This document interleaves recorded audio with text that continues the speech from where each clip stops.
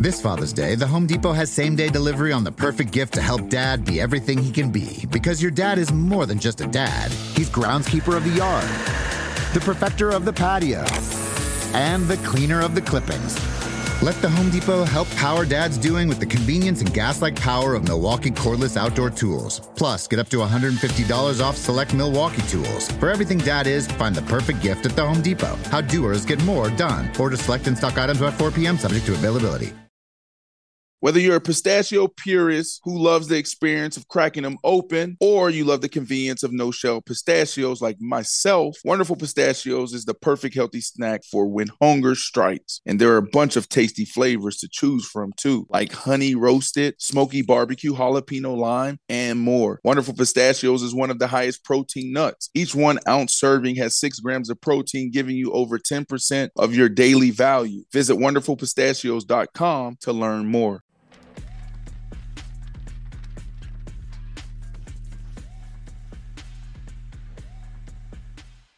Hello, everybody. Is it Wednesday? It's Thursday. Dang it, I missed Wednesday. Well, it's Friday Junior. Brandon opened the show. He didn't give us the hump day, so I'm not going to be able to do it, but I can go ahead and say it's Friday Junior. We have a really cool show today. Hopefully, Stak will be joining us later on in the show. Brandon is still in Vegas, so he's going to be tapping in from the West Coast. Yes, Corey, the West Coast. Vegas is in the West Coast. We learned that this week, right? I guess. We did. We learned that they are on West Coast time. But if you didn't know, I'm actually Nicole Moss. We got Corey in the cut. We got Woo out West, who's actually Woo walking around the studio right now, making sure our cameras are good. BC in the back, Mander Legend. And it's our last show for the week, but also we got a big fight that we have to discuss, right? Huge one. A huge fight. So hopefully Stak, like I said, can join us and tap in. Brandon happens to be in the city that is hosting this huge fight. So we will tap in with him. There he goes, Brandon Marshall. And let's get it started. So what's going down, Corey? What's the news of the day? Yeah, we got some news of the day as always. And I want to talk about Jaylen Brown because, we talked about him the other day. He signed, a super max deal of $304 million, and that actually made him the richest NBA player in history. A whole lot of cash. Right, a whole lot of cash. But look at this. Listen to this caveat in his contract. He will receive on July 1st of each year of his contract $7,777,777. He said he wanted to do that to one, symbolize his number 7, but also his foundation juice. So it's I thought that was pretty cool. Isn't that like a pretty cool deal that he got in there? So let me get this right. So he's going to receive the rest of his contract annually, a different date, but specifically on July 1st of every year, he's going to receive this dollar amount. Yeah. So he's getting paid twice a year with the contract. Exactly. And they said that's not the typical way of doing it. He's actually a unique individual in that sense because I'm not sure. I think they said he's also the first to actually ask or require of that in his contract. Because typically, it's paid on a 12-month basis. He's getting it paid on a 6-month basis from what I read. Oh, okay. Yeah. Well, I don't know in basketball how they typically approach these things, but in football, it's a common practice for teams, organizations to get creative and do wild things like this. The San Diego Chargers, now the Los Angeles Chargers, for so many years used to do cool things with their guys as far as payout or some type of, small little incentive that is just quirky and wild. So this is common practice in the NFL. So it's pretty cool to see how he creatively sat back and did this. This was dope. Sure was. Yeah, JB is like that though. Like I'm lucky enough to call him a friend of mine, and he's super just like he's always thinking just outside of the box. He's just very much just goes against the grain. Does his own thing, marches to the beat of his own drum, much like a Kyrie. But this is really cool. Like I'm big on numerology. I don't know if do you guys believe in like numerology or not? Yeah, what does 777 mean? What is it? Well, lucky 7, but everyone has like their angel numbers. Everybody has their numbers that if you believe in numerology, like that are tied to, your time here on earth. That's some people believe 1111, some people believe 333, and it usually like the science 7-11, even backdoor Lil Joe. But that was the voice of God. But it also like the way that you help to like identify your angel number, the way that it goes is it's a number you see frequently in many different parts of your life. So maybe you wake up the same time every day, or maybe like you go and get a receipt from the store and it's 1111 is your exact dollar amount. It's a number that just seems to constantly follow you throughout your life. And they say that's your angel number, if you believe in stuff like that. No, that's I like really the 1111 for the time. I always like try to catch 11. Wish myself a good day or something like that. Yeah, but it's if 1111 is your angel number, like you'll see it constantly. Like one time, it's a true story. November 11th, I woke up 1111. I went to Walgreens. I have pictures of it in my phone because no one ever believes me. I went to Walgreens. My exact dollar amount was 1111. $11.11. You did that on purpose. No, you did that on purpose. No, how would I possibly do that on purpose? She juked the tax system. It was true. I saw 1111 at least 4 or 5 times in one day on November 11th. It was actually the craziest thing. What'd you say? Walmart, Walgreens. You went there. Okay. How did I do the math in my head, Brandon? We all know I'm not good at math. It's easy. 7% sales tax. So I can't do that in my head, Brandon. I'm not that good at math. I promise you I was not doing the math in my head. I'm not that good at math. We got Stak in the building. I see him. What's up, Stak? What's going on, boss? How y'all doing? We haven't seen you in forever. You've been moving and grooving all over the world. What's going on? God is good. Sure is. That's right. All the time. Yeah. Hold on, time out. You talked about Stak moving around the world. How about Stak hits me in Miami like, yo, B, whoop, whoop, whoop on something else. But it's like, yo, cool, that's dope. You know, I'm always here for you. But, bro, you're not going – I can't get the invite to dinner? You wasn't there. I knew you wasn't there, so stop. What you mean? You knew? How'd you know? How did you know I wasn't there? Because I talked to 2 of your assistants that helped me get the reservation before I called you. Ooh. Okay, all right. Just making sure. That's how I know you were bro, in the city. You ain't. Well, listen, there, bro. Okay, you did. Stak has been nice enough to join us right before he has to catch a flight. So let's go ahead and we're gonna rework the show a little bit. We'll put news of the day later in the show, and we're gonna go ahead and dive into all the stuff that we want to talk about with Stak, including this upcoming fight starting Saturday, coming up on Saturday. So go ahead, Corey, tee us up. Well, look, Stak, the time is here, right? The Errol Spence and Crawford fight is this weekend. But I want to start with saying, too, I saw on social media you made the respectable decision to not attend the fight. And correct me if I'm wrong. Be honorable. The honorable. That's the word, honorable. Honorable decision, right? To not attend the Errol Spence fight, and you're actually going to go and attend the Gilly Fest. Is that right? Yeah, he's a good friend of mine, and I'll do it for any one of y'all, you know, and I want somebody to do that for me if I'm going through some time where I need support. Yeah, it's the biggest fight in our generation. I would love to be there, but like I said, I take pride in my brotherhood and being a good friend, being my brother's keeper. So I'm going to go down there and try to just keep his spirits high, lift him up. But also, I'm having dinner with Cool Boy Steph tonight because I want to lift his spirits too. He took a tough loss 2 days ago in a boxing match out there in Japan. So it's a full circle. I'm able to go out there and help my brothers, you know, kind of cheer them up and just be there for them. Love that. He's a great dude. I keep telling y'all, man, Stak is like the best dude in the world. Trying to tell you. Yeah, just like Wu said, man. Seriously. Real one. Nonetheless, though, I mean, you still are boxing, you know, Mr. Showtime himself. So we still want to get your thoughts on the fight, right? You know, I don't know if you have, Ashley or Brandon, but I've been following up the episodes that Showtime's been releasing, really leading up to the fight. Man, how's this going to go down? How's this going to take place? Go ahead. Whoa. Before we dive into this fight that Stak deemed as the greatest fight of our generation, I want to push back there. Stak, you're absolutely insane. You're out of your mind for you to say that this is the biggest fight in our generation. Is it a huge fight? Absolutely. Could it go down as the best fight of the year? Absolutely. Could it potentially go down as one of the best fights of the century? Absolutely. But Stak, Pacquiao, Floyd Mayweather was bigger than this. I disagree. Floyd for Pacquiao. Pacquiao was done with Floyd. Yeah, Pacquiao was at the end of his career when Mayweather fought him. Their career. Yeah. Pacquiao's still fighting, so we can't. Yeah, but not at his prime. Not at his prime. He's not fighting that his prime level. Tim Bradley. Tim Bradley was an up-and-coming stud. See, this is the problem in boxing. Nowadays, in Stak, you don't think like this, right? A boxer lose one or two, they're done, right? Everybody's going after this big egg, this big zero, right? I got to be undefeated. But it's still respectable. You're still a legend and a champ if you go out there and you lose 1, 2, or 3 fights. We've seen it in the past, some of our greatest fighters. I agree with that, B, and that's what a lot of boxers are starting to do now, because the only way to get the big paydays is to risk your O. You know, and a lot of guys starting to understand that, and that's what I like about it. They making the fights. You know, Errol fighting Bud, Devin Haney fighting Lomachenko. You know, all these fights is good for our generation. You know, you finna see.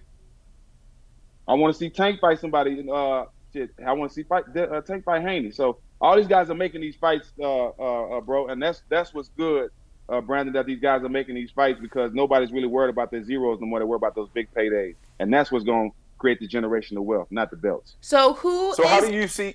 Oh, go ahead. How do you see Saturday playing out? You know, you're not going to be there, but you know, you've been one of those guys that transitioned into broadcasting, not only in basketball but now in boxing. So it is a big deal for you not to be there. You know, very honorable. Being in the building. I'm missing money, but you know I don't like missing money. Right. But walk us through how Saturday's going to play out in your mind. For me, you're going to see in Bud Crawford, you're going to see probably the highest level of boxing, counter-punching, just being ready to scratch. You're going to see that from Bud. He's going to hit Errol with punches that Errol's never been touched with before because Bud is so precise. On the flip side, Bud is going to get hit with power that he's never thought was possible. Right, and that's what he does. He comes with five punch combination. He try to break your will. I think both of these guys being at the top of their game right now, we can see a quick fight or we can see a beat down for 8 rounds. This is a fight where you're gonna be on the edge of your seat because both of these guys have knockout power. Both of these guys at the top end are the best. So you can't say it's gonna go 12 rounds. You can't say Errol's gonna stop him in 6. You're gonna sit on the edge of your seat the whole fight because anything can happen. Right. So for me, Ashley, Corey, this is how I see it. I think it's going to be a draw, and this was hard for me. I spent Tuesday, you know, half of my day Tuesday out here in Vegas, laying on my bed on YouTube, watching all of their fights, right, and some of their greatest highlights. And it's so even. Both of them are technical. Both of them have, you know, the skill and the sweet science. Okay, so when you look at age, they're getting long in the tooth. You have Errol at 33, Bud at 35. They say that Errol is the bigger fighter, the stronger fighter. But when you look at reach, Bud has him on reach. You know, Bud is super smart, super technical. I see this going down as a draw. They both come from the gutter. They both pulled themselves up from nothing. So they got that dog in them. So I truly believe what's going to happen is it's going to go 12 rounds. It's going to be a draw, and that's what I'm betting. I wish I had 100,000 to bet. Maybe Stak, you can loan me some money. I'll be able to give it to you in 18 months. I don't know if that will do for you. If you can lend me some money for 18 months. You just won 100,000 on Izzy. No. That was Izzy. But then I came back with Tank. But Tank was the favorite, so the payout wasn't great, right? And then also you got bills, bro. Like things come up, trips came up. I just got back from Europe. I got back from Africa. That money gone. So what I have right now, Stak, is 20 to 25,000. I'm betting the draw. I would love to make another 100,000 bets, so I need 75K, but I won't be able to give it back to you for 12 to 18 months. Hey, B, whatever I got, and I can get it to you, you got it, my brother. I'll never tell you no.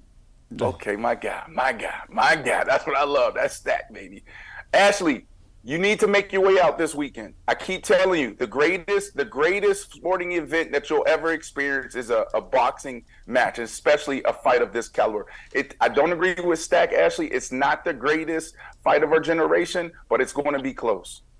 She has a softball hangover. I'm cool. I'm jealous. She got to play baseball at the Yankee Stadium, and I didn't get invited. I'm kind of jealous of that. Stak, I would have invited you, but I knew you were in Miami. That's cool. It's cool. Hey, I even hit CC. CC ignored me. No way. Oh, see, you got to take that up with CC. If you were there, though, I would have had you on my squad. We would have stood a chance. All the athletes were on the other team. Rudy Gay, all those guys were on one side. Johnny Damon. Rudy was there. Huh?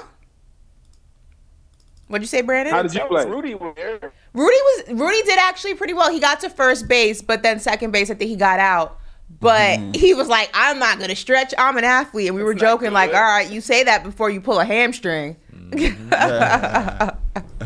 up there. Right. Right, you getting up there in age, Rudy. You ain't a spring chicken no more.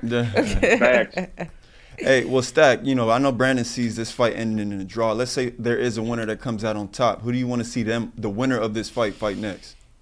No question. I'm a Texas boy, man. I'm a fan of both of those guys. I got respect for both of those guys, you know, being at the top of this sport. But Errol's my guy. I've been knowing Errol for a while.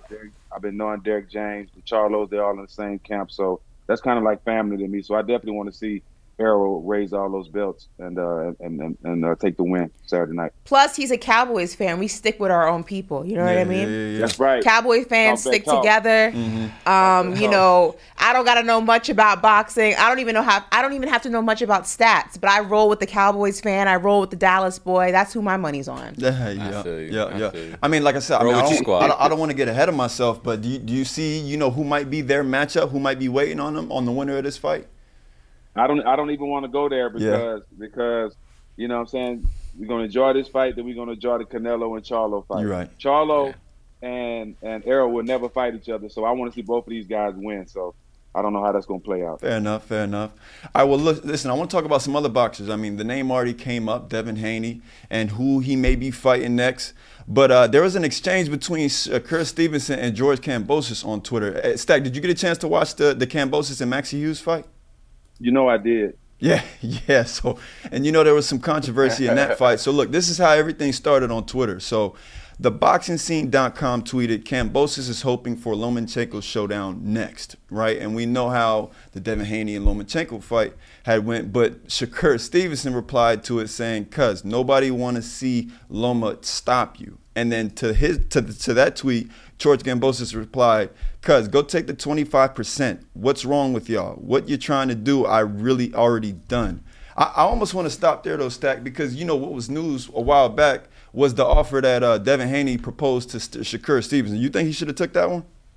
Absolutely not. No? Shakur knows. In that weight class, he's the best boxer in that weight class. Tank has the power and the ring IQ, and Devin Haney has the size and the jab. Yeah. So he understands he's the best boxer all around in that class. So there's no way he should take that. He'll run through Kambosos. Nobody want to see him fight. Yeah. Really, nobody want to see Teofimo fight. But hey, I guess Bob Arum is his guy.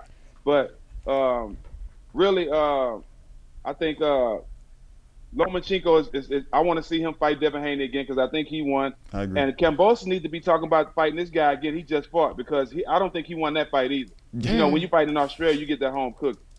And were you surprised? Did I hear you correctly, Stak? Sorry, Corey. No, go ahead.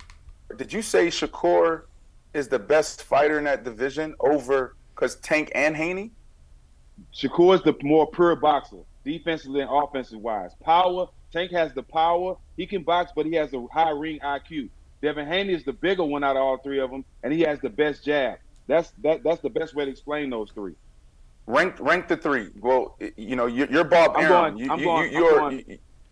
I'm going Tank, Shakur, Haney. Okay. Tank, all right. Shakur, we're on the same page. Haney. Yeah. I think we all are on the same page. We all are. Now, do you respect Haney's decision though to vacate and move up? 'Cause, I mean, that's what it's looking like. I'm not saying that's his decision as of today, but it's looking like he's going to vacate and probably move up. Do you think they should have restructured something and figured out that fight, or do you respect his decision to go up? It makes sense. This would make sense. Your biggest payday is to fight Tank. So before you move up, just go ahead and fight Tank. Just go ahead and fight Tank and risk your both of y'all gonna have the biggest payday ever. You know what I'm saying? And that'll be the great look. I mean, fight Shakur is a good fight as far as entertaining people want to see. Mm-hmm. But the payday for him is to fight Tank. He knows that. Everybody knows that. And that's the fight we really want to see. Man, when are we going to get that one, though? Like, who are we going to see first? Are we going to see Tank fight Haney first? Are we going to see Shakur Stevenson fight Haney first? We're going to see Haney fight Teofimo first. Okay. And who you think we're going to see Shakur Stevenson fight next? I think Shakur needs to fight Isaac Cruz. Oh. Pitbull. And you know, and Tank fighting someone off the street, you know, because he just came home, so he Fresh can't go out. right into Shakur or Haney. So he gonna get a little warm up one. He gonna fight some slap. Run through some slap. And it might be Esau because Esau Cruz Pitbull, he fighting on undercard of Bud and Errol this weekend. He's fighting the first fight under the main event. So Esau Cruz is. Yeah, Esau Cruz is yeah. Okay. He's the first fight before the main event. I know, Corey, you want to talk a little bit more about some of this recent stuff, but let me ask Stak this question because we only have 10 more minutes or so with him. Stak, is boxing back? UFC have dominated the space over, I would say, the last 5 to 7 years. Because also in September we have the Charlo brother. Is it Jamal? I get them mixed up. Mel fight. So you have Mel supposed to fight. Mel took the fight for him. Right. So you got Mel and Canelo. Right. That's a huge fight. That's going to be super interesting. That's happening in September. So is boxing back? Yes, boxing is back. Just think about it, B. The winner of that fight can have 8 belts. It's not for Charlo's belts, but it's for Canelo's belts. So if Charlo wins, he can have 8 belts. That's crazy. We've never seen that. Even we finished undisputed with Errol and Bud. We haven't seen that in a while. So boxing is definitely back. You got so many stars in boxing. You know what I mean? You got all the big name fighters fighting each other. Then you have a lot of fighters in boxing now, B, that have social media presence. It's not just takedown. You know what I'm saying? You got Errol, you got the Charlo twins, you got a lot of guys, Devin Haney, guys that got social media presence. Now, first it was just Tank and Ryan Garcia. They were really running away with it. Now guys are starting to catch up. So guys understand, B, to answer your question, boxing is definitely back because guys understand that in order to make those big paydays, you got to risk that O. So salute to you, bro, for making the right decision and passing up on this what you call generational fight to go support Gilly. Thoughts and prayers to Gilly and his family. They lost his son. My question for you is this: can you help Ashley and I out in September for the Charlo Canelo fight? Like, let's lay it out for her. She's never been to a boxing event.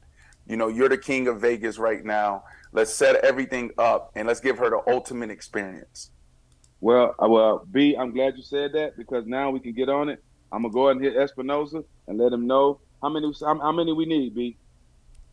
So I I just need 2. Okay. Ashley probably, she may need 2. She might bring somebody, right? So you got 2 for me, 2 for Ashley. Locked in. It's locked in. Say less. But Stak, we need to lay out the whole thing. We talking about we going to Delilah's, we going to Carbone. What restaurants are we going to? Suited and booted. You know what I'm saying? The whole. So we need to really lay it out. We definitely suited and booted. We staying at the Wynn, so our homeboy Jasmine can coordinate our whole weekend with the clubs and the restaurants and all that. We're going to let Jasmine handle all that. All we got to do is show up. But we definitely suited and booted to the fight, B. Okay, great. Hey, I might need your help. Are y'all going to lose me like the guy in The Hangover? How they left him on the roof? He won't let that happen. If you lose me, there are people that will come looking for me. I'm going to be on the roofies.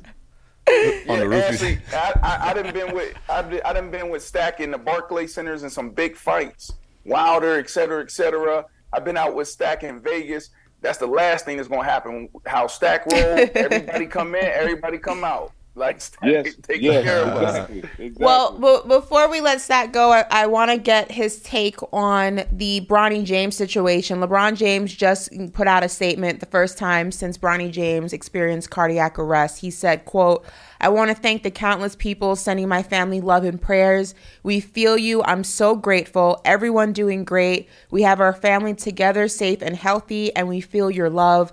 We will have more to say when we're ready, but I wanted to tell everyone how much your support has meant to us all." So thankfully, Bronny is doing much better, at least what based on this statement says. But diving into this a little bit deeper, I mean, Stak, we are seeing athletes, young athletes, at an alarming rate. It seems every year the percentage gets higher and higher, experiencing cardiac arrest in a multitude of different sports. I mean, it's frightening because when you think of young athletes, you think of being able to play basketball for 8 hours a day, and it has no wear and tear on your body. And we're in a situation where things are a lot different. I mean, what do you take away just from that percentage, or that part of it, not necessarily the Bronny James part of it? It sucks, man. That shit makes me super emotional, man, because I have boys. And, I'm going to Philly this week to see Gilly, to, help him mourn and losing his son, man, and to see Bron. Like, it just sucks, man, to see people have to go through that. When I saw that, I just instantly cried, man. Like I said, I got my own kids, and I know how hard he worked for his family. And the last thing you want to do is see your child go through something like that. Last thing you want to do is bury your child. So I just been praying for the James family. I hate that he got to go through that, because I don't wish that on nobody, because I know I lose my mind if something like that happened to one of my boys.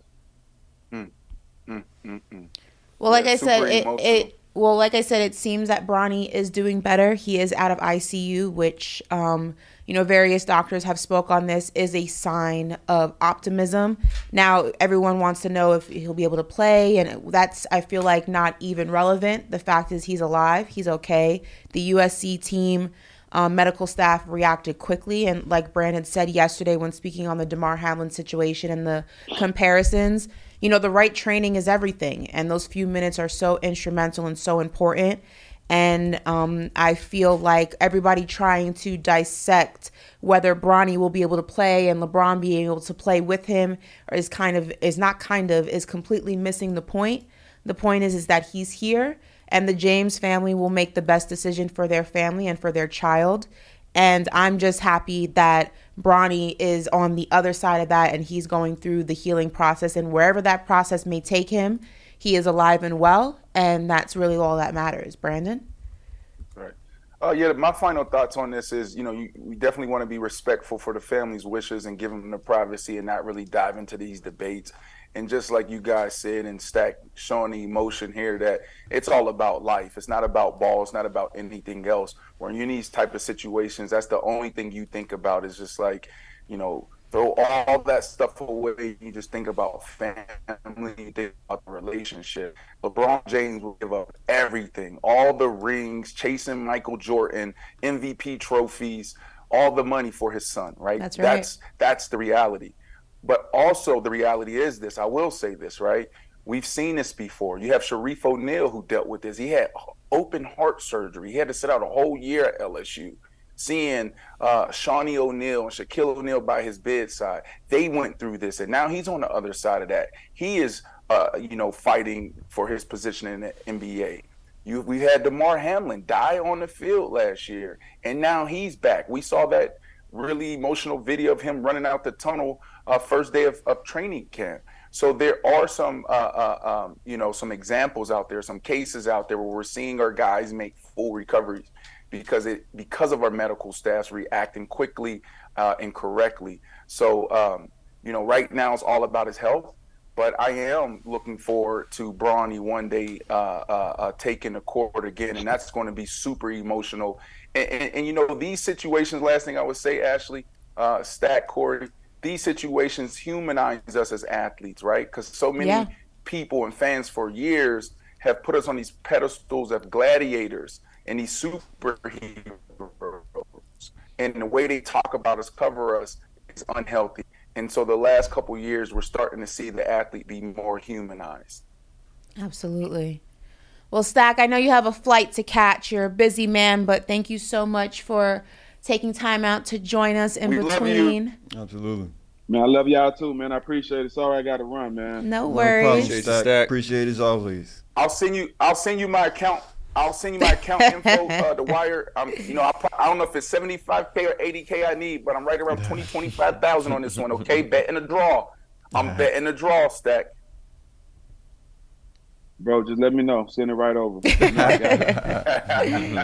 My dog. Travel safe, bro. Love y'all, man. I'll holler at y'all later. Bye. Take it easy. Safe flight. All right, so. How do you not love that guy? For real. Right? He's a real one, like we said. Stand-up guy. So I guess now we can go ahead and double back to News of the Day, and then go back into Daily route word on the tweet from where we left off with Stak. Nah, let's do it. Zach. That's worse than Brandon calling him by his government name. You see that? So, Corey, what is the news of the day? Go ahead. Well, listen, this has been a topic all week, right? Because we saw the Saudi Arabian team Al Hilal offer Kylian Mbappe a $775 million contract. Well, it's come out that he declined it. He doesn't want to meet with representatives. Don't say it like that. I told you guys this when I was in the New York studio. I said he is not taking that money. He's 24 years old. He's 10 years younger than Ronaldo. Ronaldo's on the tail end of his career when he took that money. He has the opportunity to play for Real Madrid. That's where he wants to go. He is not risking a year in Saudi Arabia unnecessarily just for a payday. He's not doing it. He doesn't have to. $750 million. He doesn't have to. He's Kylian Mbappe. Like, let me say this is we call it Baby Friday, Little Friday. Friday Junior. I don't have Junior. the capacity to go back and forth with Ashley. Friday Junior. I'm not going to go back and forth with Ashley on this, but this is what I would say. Ashley, LeBron James, Patrick Mahomes, when it's all said and done, career earnings will be somewhere around $500 and something million. This is absolutely something that any player should look at. Why? Because it's 1 year, $700 million. So yes, he is 24. So you take the $700 million plus the $600 million that he'll make, plus maybe even more off of the pitch. We're talking about this guy having $2 billion in career earnings when it's all said and done. The way that he get there is by taking a 1 year deal. I think they absolutely looked at this. Now, is it honorable for him to say no to this because of some of the political things going on, some of the humanitarian things that's going on across the world? Absolutely. But you definitely look at it, right? Like, sports has always been something that's broken through politics and whatever's going on in the world. How many times have we gone back to the beginning of time, the Olympics? How many times have we still sent our athletes over to some of these places? We just did it in Qatar for the World Cup, and you still see athletes still going over there. Our countries are still sending our athletes over there and supporting, and you go back to the 60s, the 40s. This has always happened. Sports is something that lives in the center of everything, and it really isn't connected to anything but sports. Sports galvanize. Sports brings people together. That's what I would say to this, and that's why athletes in this type of position should look at it. The World Cup is a little bit different because, yes, while the environment wasn't ideal, you weren't playing for the country. You were playing and representing your country in the World Cup. We're talking about him going over there and playing for Saudi Arabia. And also, we're not talking about him foregoing that to play for a team in the MLS. No shade to Messi, but the MLS is not what the Premier League is. It's just not. We're talking about him leaving PSG to go and play for Real Madrid. That Real Madrid dynasty will not end. Like, it is one of the best teams in the world. He is in a prime position to go ahead and be the next GOAT of the sport, to win multiple chips. Yes, the money up front is ideal and it's sensational and it's polarizing. But when you think about the long game, he is going to win. And the money that he is foregoing, I am a firm believer he will come close to making that in his lifetime in the sport. I do. No way. Elon Musk. I do. Elon Musk, Mark Zuckerberg, Warren Buffett, Tyler Perry, Jay-Z, who billionaires, trillionaires, they'll look at you and tell you it's impossible. It's damn near impossible for anybody to go out there in 1 year and make $760 million or whatever it was. The NFL teams are bringing in $600 million a year. Think about that. This is a $10 billion industry, 32 teams, and they're bringing in an average, roughly $500 to $600 million a year. One player making more than an NFL team? Are you kidding me? But Brandon, you're also foregoing the fact that he's already worth $200 million.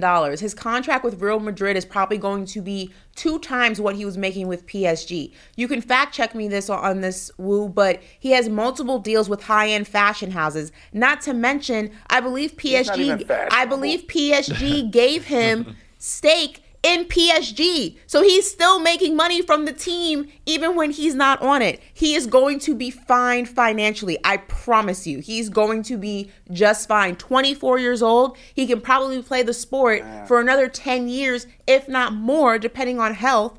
And that's not counting all the things that he has his hands in outside of the sport. He's going to be just fine. And listen, the last thing I'll say on this, Ashley, I agree with you. He will be fine.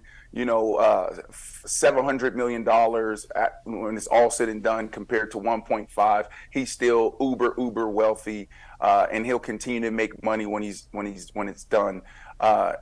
This is a great place for athletes and for sports to be in. Athletes now becoming billionaires. This is a real thing. You have Michael Jordan. You have, I believe, LeBron James might be a billionaire, maybe a few others that's been able to do it in business. But for athletes to be in position to make $1 billion, $2 billion in career earnings on the pitch, on the court, on the field, that's a true blessing. We are chasing our dreams. We are doing something that we love. And to make this type of money is unbelievable. And hopefully, athletes like Mbappe and others, the Messis of the world, do things like what Jaylen Brown came out and said he did. He had his press conference, right? And I thought that was pretty cool. We talked about that earlier, but we really didn't dive into the other things that he said. He laid out a strategic plan on what he's going to invest in the community, the things that he wants to do, bringing Black Wall Street to Boston, closing a wealth gap in our communities, right? Like, he laid out what he wants to do with now becoming the richest and having the biggest deal the NBA has ever seen. So hopefully we have more athletes doing that, building up our communities, building up our people. So it's a great place to be in, and it was a great debate. And maybe we'll take it to our audience, and our audience can decide if you're on Ashley's side or my side. Mbappe, I love what you did. I'm here for you. You got my support, bro. Well, look, Brandon, you listed a couple billionaires in this conversation, right? One of them was Elon Musk, and that leads me to the next piece of news that we have. So Elon Musk and Twitter could potentially lose close to $20 billion after changing the logo of Twitter from the bird to the X. You might have noticed that, on Twitter if you've been, using it this week. But yeah, and a lot of people obviously have been rubbed the wrong way. They're just like, why? What was the reasoning for it? Well, Elon Musk on Twitter he doesn't even know. Yeah, go ahead. He gave his explanation here, believe it or not. He says Twitter was acquired by X Corp both to ensure freedom of speech and as an accelerant for X, the everything app. This is not simply a company renaming itself, but doing the same thing. The Twitter name made sense when it was just 140 character messages going back and forth like birds tweeting. But now you can post almost anything, including several hours of video. In the months to come, we will add comprehensive communications and the ability to conduct your entire financial world. The Twitter name does not make sense in the context, so we must bid adieu to the bird. Thoughts? Not buying it. Next. I mean, he stripped down one of the things that I hear all the things that he added in terms of video and aspects, but he also took away something that was instrumental in Twitter, and that was the verification. It is now a free-for-all for misinformation. It's a free-for-all for people misleading others. Taking away the verification from legitimate journalists, from legitimate people within different industries has made the app almost just unusable, because you don't know what's real, you don't know what's false. The verification process in which that they said that they were going to go through all these steps to make sure that it was legitimate. People are buying check marks. People are getting this is a lesser version of it, but Kevin Garnett thought that Draymond Green thought that Kevin Garnett was dissing him because an account with a verification put out a fake quote that Kevin Garnett didn't even say, and he took the bait. It's just starting beef. It's literally, sure is. I hear all the things that he's trying to add, but at the root of it, Twitter was supposed to be and was a groundbreaking tool for receiving and sharing information. And now that has completely changed because it is not able to be legitimized whether what's real and what's fake. And that is a huge problem. Yeah. So I'll say this, Ashley well said. You know, Ashley's the expert when it comes to Twitter. She does a phenomenal job. She has amazing engagement, and she's super active there. I don't know how the hell you do it, Ashley. I don't know where you find Twitter. this time. Ashley, JP, the team always gets on me when it comes to Twitter. You know, I have no clue what's going on there. Over the past 2 weeks, I have been a little bit more active. I haven't been tweeting, but I've been reading. I've been watching. And I am getting a lot of ideas. Corey, you're seeing, you know, some of the things that I'm like, yo, I want to talk about this on the show. A lot of that is coming from Twitter. So I'll lean towards Ashley, her commentary around, you know, what made Twitter special, because I would say she's an expert there. I want to talk a little bit about the money, right? 20 billion. Right. So that's what you said. Twitter could lose close to 20 billion after changing logo to the X. That doesn't matter. You guys got to understand, Elon Musk, like money is not a real thing to him. There's a few people in this world where money is not a real thing. There's no paper. It's all like digital, right? Like it's not even about what he has. It's about what the company is worth, what the company is bringing in. And we're talking about all of Elon Musk's business universe. He goes to banks. He's leveraged banks to say, look, I need $500 million. I need $1 billion. Why? Because he's borrowing against his future earnings or the company's future earnings. So for us to be thinking about 20 billion, I know that's big for us, but this is nothing to him. Remember how he even acquired Twitter. So Elon Musk will be fine. And I'm also confident that Twitter, X, whatever the hell they're calling it, it will be fine, right? Because everything has to evolve, right? Things are changing every single day. They have to find a way to be competitive. And then also remember, Twitter wasn't really profitable. So Elon Musk is coming in as a businessman saying like, okay, it's cool. I hear you, Ashley. But at the end of the day, it's about the bottom line and monetization. And we haven't, the last regime hasn't done a great job of that. So I'm coming in, changing everything, and I'm going to make money. And I believe that Elon Musk get the job done. Hey, we'll see. We'll see, right, Ashley? For but sure. Moving on, this is a very interesting piece of news here. Former U.S. intelligence David Grush confirms under oath that the government possesses UFOs and non-human bodies. Duh. Yo, are we getting closer and closer to really figuring out if we I'm have just aliens saying, here? like, This is a Black Mirror episode. We've known this, though. Like, I know people like to, like, you know, I've never been one to Conspirize?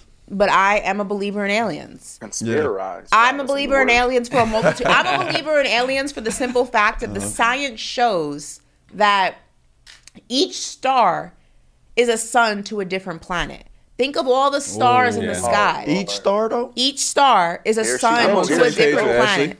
So if you think about that logically, We're so tiny in this universe. and how big the universe actually is, and how much of it is unexplored, there is no possible way that we are the only living species in the universe of all the different universes, all the different galaxies. Of all the different galaxies in the universe, of all the unexplored territory of space. There's absolutely no possible way that we are the only human existence out there. We just have not explored, and vice versa, or maybe vice versa, they have explored and we just aren't aware. I am a full believer that at some point in the history of this country, alien contact has happened, and I'm just glad that someone finally said it.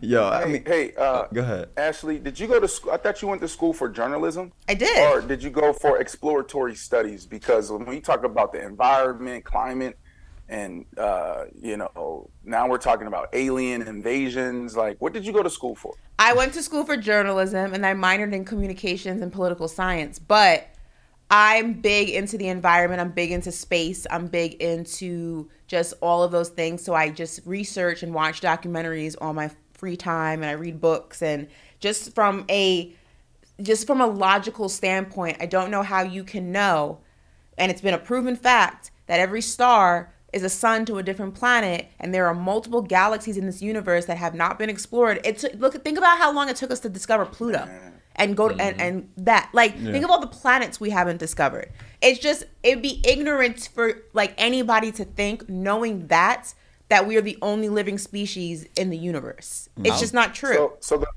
the way I respond to this, it just seems like this is a woo type of conversation, so I'm going to back out and let Wu step forward and give his commentary. So, let's go, Wu. You want to go toe to toe? We could do this. No. But I actually have a theory that I believe in, which is that I think that the real space or like creatures are actually in the water. Because there's so many depths that we can't reach and so many crazy looking creatures that come out of there. It might be two versions. It might be one in space, like you said, with the stars, and then the other underneath. Right Well, I do think, to be honest, I don't know if I would refer to them necessarily as aliens, because alien by definition is foreign, not on Earth. Foreign from the planet, yeah. So technically those wouldn't be aliens, but I do believe that there are a lot of prehistoric creatures that may have survived various evolutions that live in the ocean, for sure. That's the deep sea where the submarine sank. The reason that we haven't been able to explore that is how far deep it is. And also a lot of those animals and those creatures down there have adjusted to no light, to no food sources, to little to no, I said light.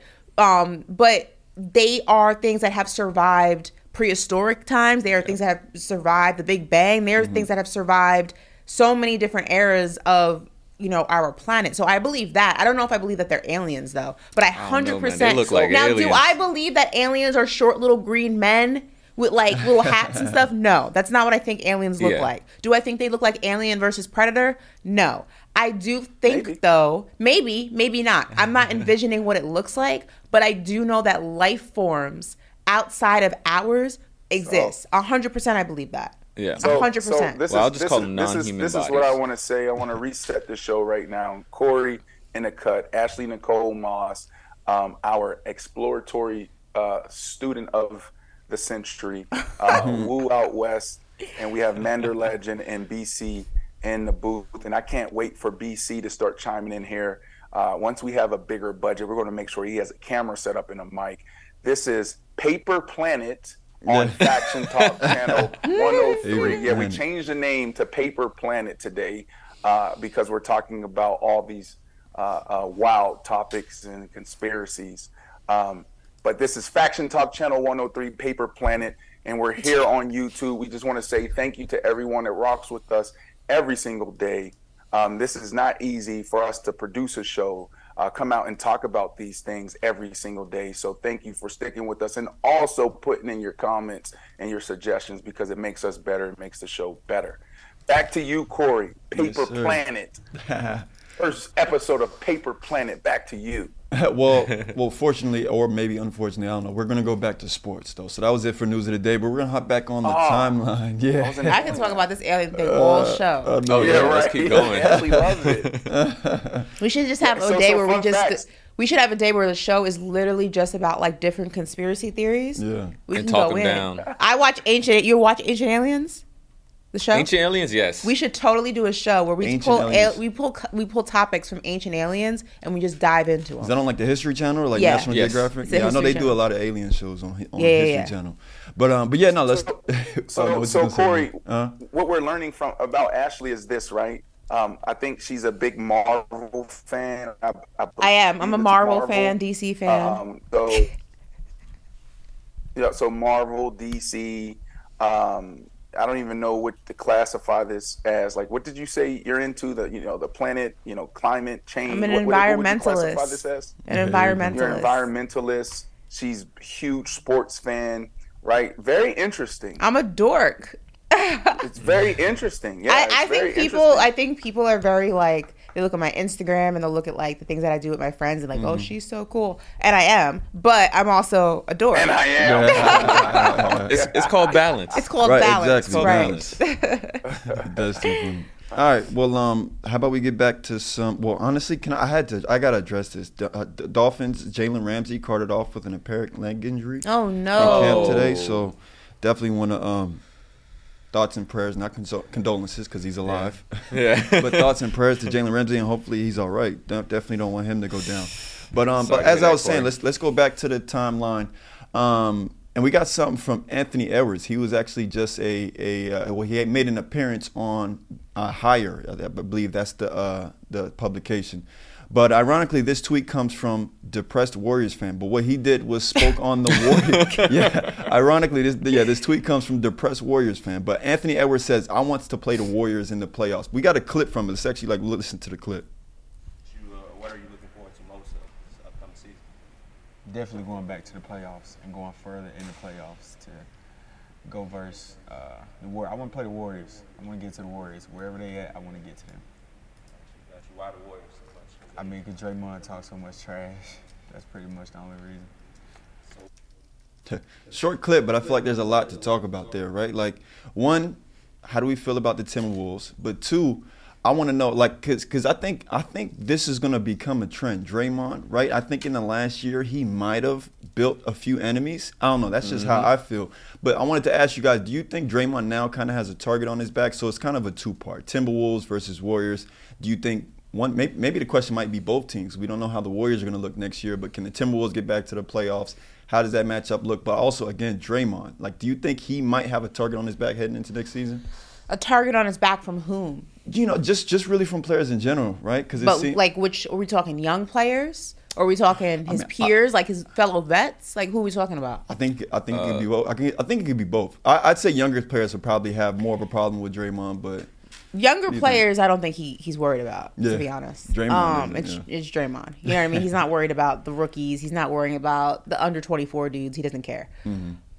Now, if you were talking about his peers, vets, then I would say maybe. Yeah. But I think also they've been in the league long enough with Draymond to know his personality, to know how to deal with him, that I don't think it affects them the same way that it may affect the younger guys. Mm-hmm. So with that said, I don't know if I would say he's put a target on his back that he cares about. Like, is there a target on his back? Sure. Is it one that he really cares about? No. Like, you think he cares about that he's been on a Jordan Poole world tour and that Jordan Poole doesn't like him? He doesn't care. Like, he genuinely doesn't care. Yeah. Now, if this were a Kevin Durant and he was on a tour talking and bashing KD, then he probably would care, because KD would probably be the one to be like, yo, what's up? What's your problem? Like, take it out on him in a game, like, whatever. But they're all peers because they play in the same league, but there's tiers of peers, if that makes sense. It makes sense. So I think that he knows his audience and he knows what tier he can go in on and knows what tier he can't go in on. Mm-hmm. He may be a loose cannon, but he's not dumb. Right. But he does seem to have a roster. Yeah. He has a roster right? that he circulates through. Like, I'm looking at Sabonis. Maybe he stepped on Sabonis. What's Brooks, Sabonis he gonna pushed do to him the him? basketball. He punched Jordan Poole. He about to make a roster of hate. But he doesn't do it. He doesn't do it to fellow vet all-stars. He does it to the young boys. He knows exactly what he's doing. He knows exactly who he's picking on. That's why I said he's a loose cannon, but he's not dumb. Well, to answer your question, Corey, I do think that he has a target on his back, and he's had a target on his back probably for 90% of his career. Once he got out, once he established himself as a champion, as a veteran, as a boss, he stepped into his own, right? And so this is who Draymond embraced. This is, who he is. It seems like on the court or off the court, but also players, athletes take on these like different personas and these different personalities. And Draymond wants to be the bad guy. Some guys enjoy this. And when you do that, it comes with, guys coming in every single night trying to, take your head off and really getting after you. So I think that Draymond's always had a target on his back, and he embraces it. That's why every single night, he's getting guys best. And I think that it's younger guys. I think it's older guys. But like Ashley said, older guys, they've been around. They know. It's like, oh, that's just Draymond. It's like Lance Stevenson back in the day, right? It's like, oh, that's just Lance. Remember LeBron? He's blowing in LeBron's ear, and LeBron just smiles and laughs. It's similar to Pat Beverly. It's the same thing. Like, guys laugh at Pat. But I do push back on you a little bit, Ashley, when it comes to him not trying veterans. I think he will try a vet. I think he will try an all-star. Those all-stars are the ones. Yeah, I just think those all-stars are the ones that don't take him serious, right? It's like, it's that picture that we saw Lance Stevenson blowing in LeBron's ear and he laughs. Veterans are more savvier. They're not going to let people knock them off their pivot. They're not going to let guys get them out their game, right? They're just going to look through it, right? And I see that's why you haven't seen as much beef with some of those fellow all-stars. And secondly, do y'all like this energy from Anthony Edwards? Like, what are y'all's expectations for the Timberwolves next year? No, I don't like the energy. It was like it was too soft. It was like, like, yeah, I would like to play against Golden State. Well, why? Because he talks a lot of trash. Like, what he should have said is like, nah, like, Draymond talks too damn much. It's time to shut up Draymond. Yeah. Like, come on now, give us something. You know what I'm saying? Create it. Like, if we gonna go there, let's go there. He straddled the fence. You can't half-ass it, right? Like, Draymond ain't half-assing his trash talk. Draymond ain't half-assing his aggression on the court. So you already losing. Draymond ain't even listening to this. But if he came out, Ashley, and he said, yo, it's time to shut this dude up, old head. You done. Like, if he did that, now he up. But he ain't do that. So to me, I don't love it. I didn't respect it. That's too funny. I actually liked it, man. Did you? Yeah. I actually liked it because, I mean, like, we're seeing a different part of him. But I agree with B. Like, he could be a little bit more aggressive. But this season, we've seen him start to step out. The whole situation with the contract and his girl and the dog, and now this. Right. I think he could be more aggressive on court. That first year of Anthony Edwards, when he was dunking on everybody, I guess he would started working on his shot or something. Yeah. I mean, I'm just concerned, of course, for the Timberwolves because of just the way that their starting lineup is configured. I don't know. I wish Anthony Edwards was in a better situation where I think he can, his team can get more out of him, or rather, he can get more out of his team. But, we'll see about that situation. Anything to add here? You heard his teammate come out and say that he's better than Ashley. What did he say, that he was better than a Joker, or what did Carl Anthony Towns say? So that this team is in good position. They said that Pat Bev had said that he was the best center in the league. Is that what you're referring to? Yeah, that he said that he was and then Kat said that he also changed the game, and that when it's all said and done, he'll go down as one of the best to ever, or like something along those lines. No, it was something. It was a few things. He said when he's done, he said people look back at his career and say he changed the game. So you got it. Yeah. That's an interesting. Well, I also got to hear from. I brought that up, Corey, because obviously this team is confident, and I think this can be a team, Ashley, where we're looking at them like, damn, where did they come from next year? There's more parity in all the sports now, NFL and I can't say the NFL because you got Patrick Mahomes and just Joe Burrow right there, and then you have the Eagles. We'll see if they're able to have some sustained success. But in the NBA, it's parity across the board. So they're going to have a chance to be right where they want to be, and that's as champions next year. They're going to have a chance for sure. Yeah. This Father's Day, the Home Depot has same-day delivery on the perfect gift to help Dad be everything he can be. Because your dad is more than just a dad. He's groundskeeper of the yard, the perfecter of the patio, and the cleaner of the clippings. Let the Home Depot help power Dad's doing with the convenience and gas-like power of Milwaukee cordless outdoor tools. Plus, get up to $150 off select Milwaukee tools. For everything Dad is, find the perfect gift at the Home Depot. How doers get more done. Order select and stock items by 4 p.m. subject to availability.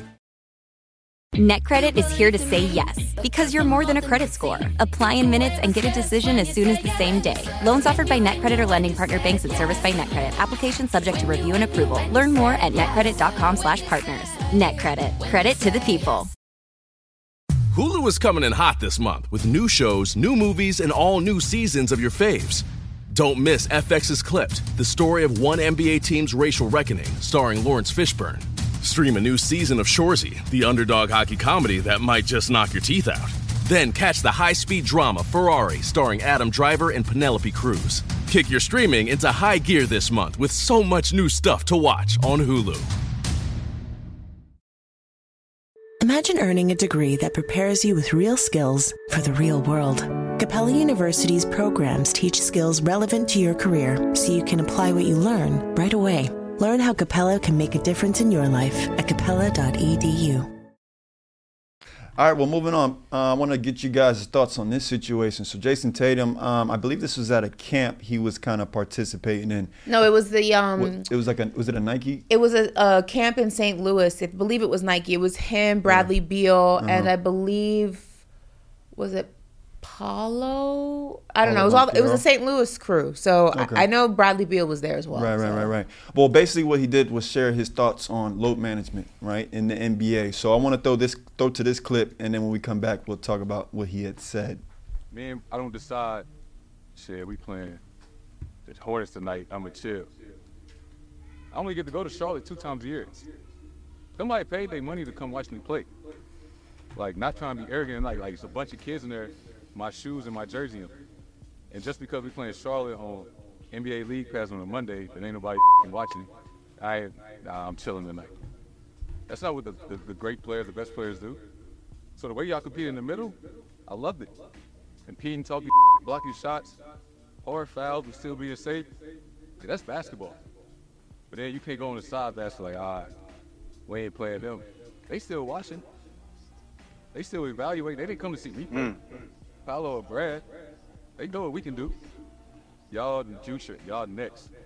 So just keep that in mind. Like, ranked player, not big game, like, compete, play basketball. Because don't take the for granted. Don't you wish this mindset would just be consistent across the league, Brandon? Yeah, I'm glad you started with me. Thank you so much. Right? I love this coming from Jason Tatum. I think he's gained so much more respect from the real ones out there, the Staks out there, and all the OGs, the Charles Barkleys, the Shaquille O'Neals, the Charles Oakleys of the world. Like, this is as real as it gets, okay? And yes, if more NBA players had this mindset and this approach, Ashley Nicole Moss, then you wouldn't have your in-season tournament.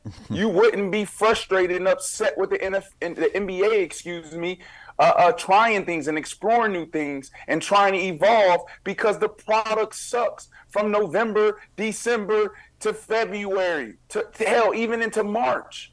Okay, so if more NBA players had this type of mindset, we wouldn't be seeing the game forcing things like the in-tournament season. So the casual NBA fans like myself and 78% of all other Americans, right, will tune in at the beginning of the year and not wait until March, April, in the springtime to actually watch the NBA. Ashley Nicole Moss and her friends and her dad, Mr. Jeff, are the only ones watching basketball in November and December. Check the ratings. He said check the ratings. Drops mic. All right, Ashley. One, that's not true. Two is, I know that Brandon thinks that the in-season tournament's going to stop load management. It's not, because if someone's going to load manage, they're not going to not load manage for a tournament that means nothing. We're not talking about the playoffs. We're not talking about the finals. We're not talking about the conference finals. You think Kawhi gives a damn whether or not he gets an in-season tournament trophy at $500,000? He doesn't. He could care less. He couldn't care less, rather. So that's not going to solve the problem. It's just going to make the games seem more entertaining to casual fans, but it's not going to stop players who are not going to play because of load management from playing. Look, it's just not going to work. But I will say, load management started as a way to preserve your stars. At its core, when used sporadically and when used correctly, I don't have an issue with it. What has happened, though, is load management has become something that is not being used here and there and just being used as an excuse to not play the premier games, not play the marquee games. Oh, we have a back-to-back, not going to play. Like, at its core, it was used throughout the season to preserve your star, because the season was so long. Now it's just become an excuse to not play, and that's where it's been taken advantage of. The ideology behind it has been taken advantage of. So I will say that I disagree with what it has become. I don't necessarily disagree with what it initially was supposed to be. I will say, though, that, you know, Jason Tatum comes from the school of Kobe Bryant. You know, that was one of his mentors. That was one of his idols. And Kobe famously said, well, Vanessa actually said at his memorial service, when she would ask him, you know, why are you going to play today's game? And he was covered in ice and he had all these, you know, bumps and bruises and pains. He said the same thing that Jason Tatum just reiterated. You know, there's a kid there who spent all their money to come see me play. It's my responsibility to play. So, in that regard, I love what he said. I think it's funny that Charlotte caught a stray twice. Like, they're out there minding their business, and it's like, I'm not, you think just because we're playing Charlotte, I'm not going to play? Like, damn, Charlotte's like, what the hell did I do? Like, I'm here minding my business. I think that the NBA needs to figure out a way to bring load management back to what it was supposed to be, and that's a last resort. There needs to be a way to put stipulations and regulations on load management where you don't have a single player sitting out an entire week because of load management. We're not talking about players sitting out back-to-backs or long road trips where they may have sustained a little bit of a tweak in the first game, and now, you know, the second game we're just going to play them. We're talking about guys who, my arm hurts, my back hurts, my allergies are bothering me, I didn't get enough sleep last night, my stomach hurts, I'm sneezing. And it's like, oh, we're going to load manage him. That's insane. Yeah. It's just become an excuse. It's become the go-to excuse when you don't want to play for whatever reason. We're going to load manage. And that's where the problem lies. And that's where the NBA needs to figure out how to fix this and bring it back to what it was supposed to be. Yeah. Well said. All right, guys. Well, we're going to move on. But, Brandon, we actually got a fan question that is for you. This is from J. Payne Golf. And, you know, we were talking about trash talking a little while ago. J. Payne Golf asked, B. Marsh, was there ever a DB that got into your head with trash talk? Oh, hell yeah. Yeah. Oh, my goodness. I'll say who's a couple, I would say. And that's rare for me. Like, we were talking about Draymond earlier, right? Like, I was the opposite of Draymond, right? Like, I didn't want to talk because I didn't want to put out the energy of, like, like, it's so hard to go 70 plays and run full speed every single one of them, and maybe you get 2 to 3 plays off as a starting wide receiver, right? So now, jogging back to the huddle, I'm yipping and yapping with you.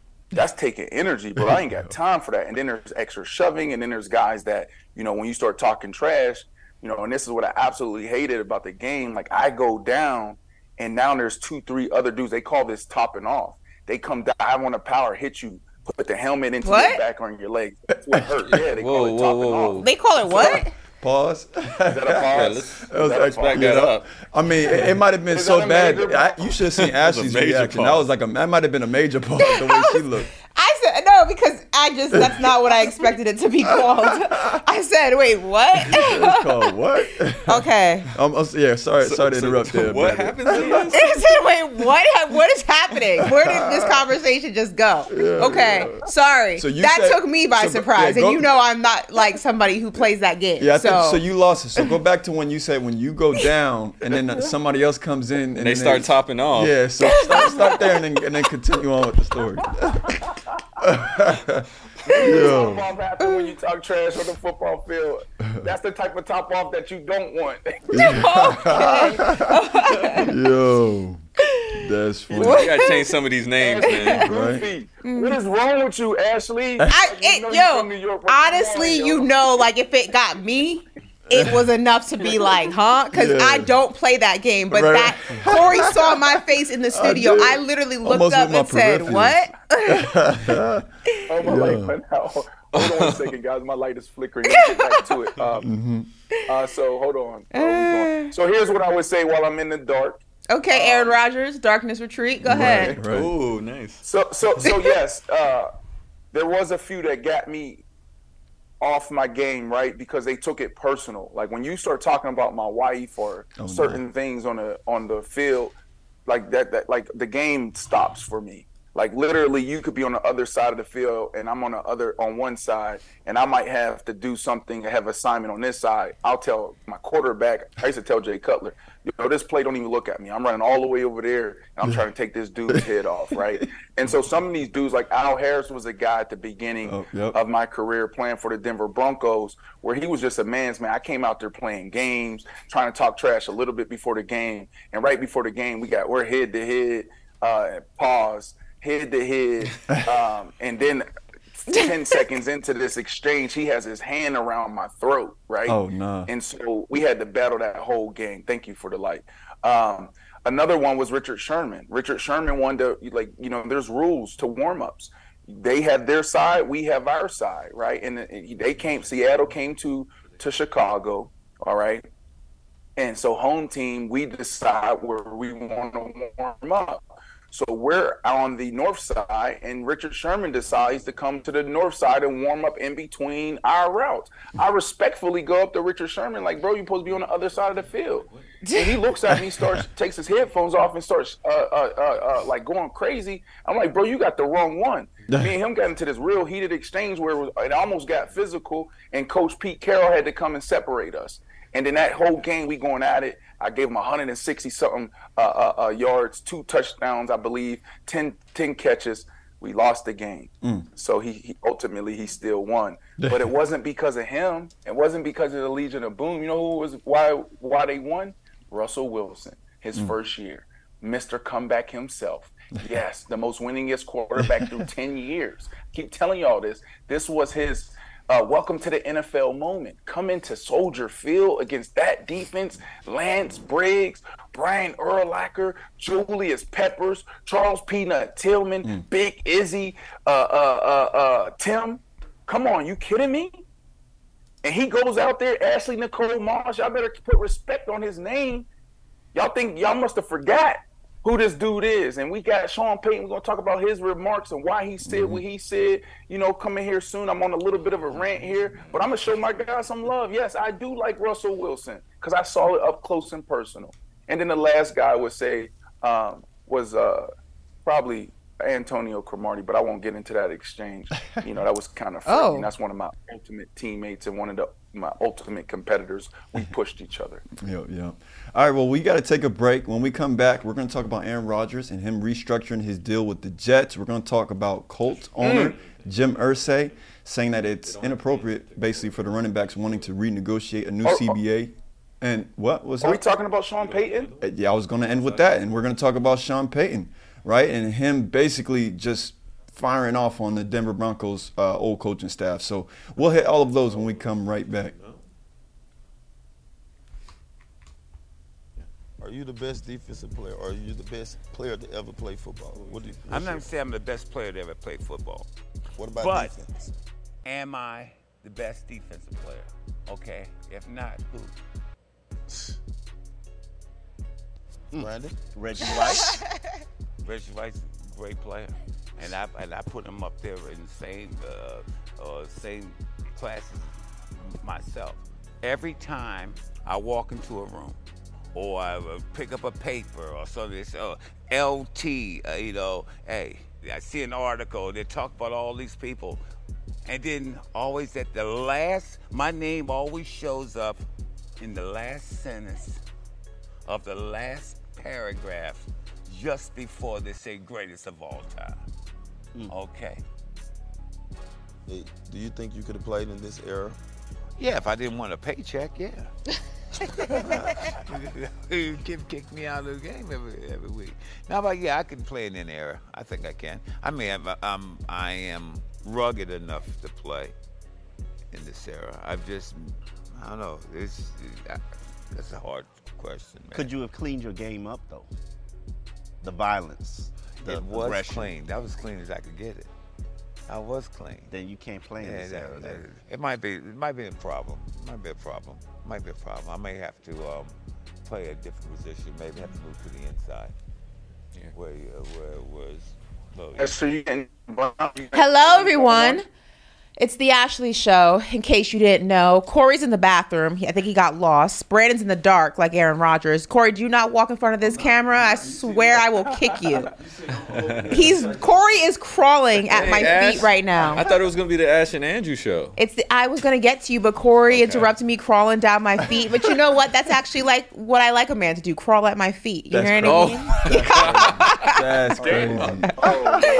That's exactly how I like it. Bow down to me. Where's the grass? Let me get the grass. Get me some grapes, Corey, please. I'm kidding. We are back. The Mad Dog channel anymore. Talk about these things. That's too funny. We are back, and Corey, I know you had a topic you wanted to touch before we rounded out the show with what Sean Payton had to say. So where do you want to take us now? So we're going to talk Aaron Rodgers. So he and the Jets agreed to a restructured deal worth $75 million over the next 2 years. Now that contract is fully guaranteed, but he will be taking a pay cut of almost $35 million over the next 2 seasons. Rodgers was set to make close to $110 million in guarantees in his previous contract. So, with this new contract, it's obviously, providing a lot of financial flexibility for the Jets over the next 2 years. But how significant of a move was this, Brandon, by Aaron Rodgers to construct, like I said earlier, a team-friendly deal with the Jets? This is a major move. This is a historical move. And I'm going to be honest, right? Like, one of the things that you can't do, and we talk about this a lot, especially in our community, is don't count another man's chips. Don't get your hand out of another man's pocket, right? So I've never really talked about this publicly, as far as quarterbacks doing this. But what we see is quarterbacks make up 20% to sometimes 22% of a team's total salary cap. That's a lot of bread to one position. Historically, right, when guys come off of their rookie deals and they get their big deals, they stop losing, right? They stop winning. Why? Or they're not winning at that level because they don't have the resources necessary to keep those superstars around. You're going to see this with the Cincinnati Bengals. Joe Burrow, he's coming off his rookie deal. You got these guys coming out making $52 million, $52.5 million a year, new money for Justin Herbert. What is Joe Burrow going to get, right? And with that being said, are they going to be able to sign T. Higgins and keep him? Probably not. They'll keep Jamar Chase for sure, but then you got T. Higgins, you got Jamar Chase, you got offensive linemen. You just saw your running back have to take a pay cut, a 50% pay cut. Joe Mixon coming off of 1,200 rushing yards. So this is a big deal because guys like this, the Tom Brady's of the world, the Peyton Mannings of the world, and I've never said this, I've always have made so much money and also making a lot of money off the field. And also you guys are the one position that will always make money if you guys win Super Bowls, if you guys are winners, Hall of Famers, you're always going to make money. Look at Troy Aikman. Look at Tony Romo. Look at Phil Simms. Look at Tom Brady. Tom Brady just signed a 10-year, $300 million deal with Fox before he even retired. Dudes are making buku money post-career. So guys like Aaron Rodgers, it's a lot of money, but in the end, if you go win another Super Bowl with the Jets, bro, you're going to get that back times 10. So I always felt like this was a smart move for guys in this position, and there's only a few to do it because now you're able to keep superstars around you, more superstars. So this is huge. Aaron Rodgers, Ashley, has made over $300 million on the field in his career. Aaron Rodgers also is a savvy investor. He's a part of RX3 Growth Capital. They have invested in some major companies. I think he's also a part owner of the Milwaukee Bucks. Aaron Rodgers is savvy. So Aaron Rodgers is going to probably be another athlete on that billion-dollar list when it's all said and done. So I'm not worrying about him, leaving money on the table. I actually think this is going to put more money on his table because he will deliver the Lombardi Trophy. He will make these Jets fans happy who's been depressed for years and years and years. And what that's going to bring in New York, in the #1 media market in the world, is more deals, more visibility, and more opportunities. Yep. Ashley, do you think this was a move by the Jets to free up some space for Dalvin Cook? Because the latest is that Dalvin Cook is meeting with the Jets this weekend for an official visit. Yeah, I mean, it's going to be interesting. I think that the timing of it is definitely intriguing. The timing of it is definitely coincidental. Yeah. If you believe in coincidences when it comes to the sports game. I think it would be a great move for both parties for different reasons. But I think that this just goes to show that Aaron Rodgers, one, is serious about making this team work. Mm-hmm. And two, I think that he's trying to do things a little bit differently than whatever reputation he amassed the last few seasons in Green Bay, and specifically the last season in Green Bay. When it came to embracing or not embracing the young players that were there, not showing up to OTAs, just kind of going through the motions. It seemed like he was checked out at some points, and, just not being the teammate that he once upon a time was in the Jordy Nelson era and the Devontae Adams era. I think that he's doing things differently this time around. So not to say that if he didn't restructure his deal that he would be a bad teammate, that he couldn't do that. Mm-hmm. I think this is just another level of showing that he wants to be different this time around, and that he wants to make this situation work. So it's definitely interesting for sure. And Ashley, also, it's just like, good for him for being in a really strong financial situation, right? Super blessed. But it also shows that he really wants to win a Super Bowl. And he's willing to take a $35 million pay cut. He was due to make $108 million over the next 2 years. Now he's bringing in 75. Man, it's going to be cool to see what the Jets do with all this extra capital. Yeah. So it just highlights that this dude is really locked into delivering a Lombardi trophy, solidifying his legacy. I've been listen, I'm cool with the Jets. Aaron Rodgers has blessed me a few times over the last year, just giving me time to sit down with him, interview him, and he doesn't do that for anybody outside of Pat McAfee. But I've been one that's been critical as well about Aaron Rodgers and the Packers. I feel like they have underperformed. They have wasted they've wasted Aaron Rodgers in Green Bay. What, he's there for 17 years? And you deliver one Lombardi trophy back to the home of the Lombardi trophy? Are you kidding me? Before Patrick Mahomes, there was no conversation of who was the best thrower of the football ever. Now there's some competition there, but we're talking about one of the probably the most talented quarterback the game has ever seen. Now, I do believe Patrick Mahomes will probably surpass Aaron Rodgers if he stays on this trajectory. But right now, Aaron Rodgers, there's nothing like Aaron Rodgers. I told y'all this story, right? Saw this dude throw a no-look pass, a 40-yard no-look pass to the right. I've never seen anybody do that. We've seen Patrick Mahomes, even Ryan Fitzpatrick, Matthew Stafford throw some 20-yard in cuts or some slant routes or some shallow routes, right? No look, but never a dude throw a go ball, no look go ball on the money, on the dime. Never seen that. This dude is that. So this wellness retreat, this darkness retreat, the ayahuasca, whatever they call it, we probably may see one of the greatest years ever from a team and a quarterback. The Jets, y'all better put respect on the Jets' name. I got the Jets coming out of the AFC. Hey, you heard the man.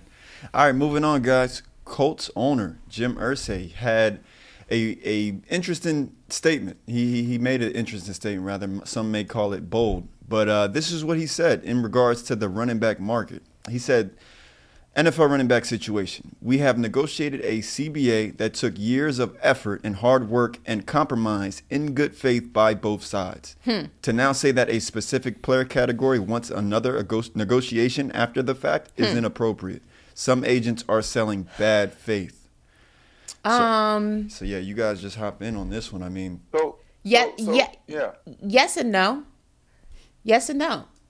When Brandon and I had this conversation, when we were both in the studio, I believe this was last week, I said when I was on radio and the CBA first was proposed and it went through the voting process and around 500 players did not even bother to cast a vote, I remember specifically saying, whatever the outcome is, you do not have the right to be upset because you did not make your voice, you did not make your choice heard. Yep. So with him saying that, you know, a certain position is unhappy with how the CBA is benefiting them or not benefiting them, that's absolutely right, because I guarantee that in the handful of those players, specifically running backs, I can guarantee you a handful of them did not even bother to vote on the new CBA.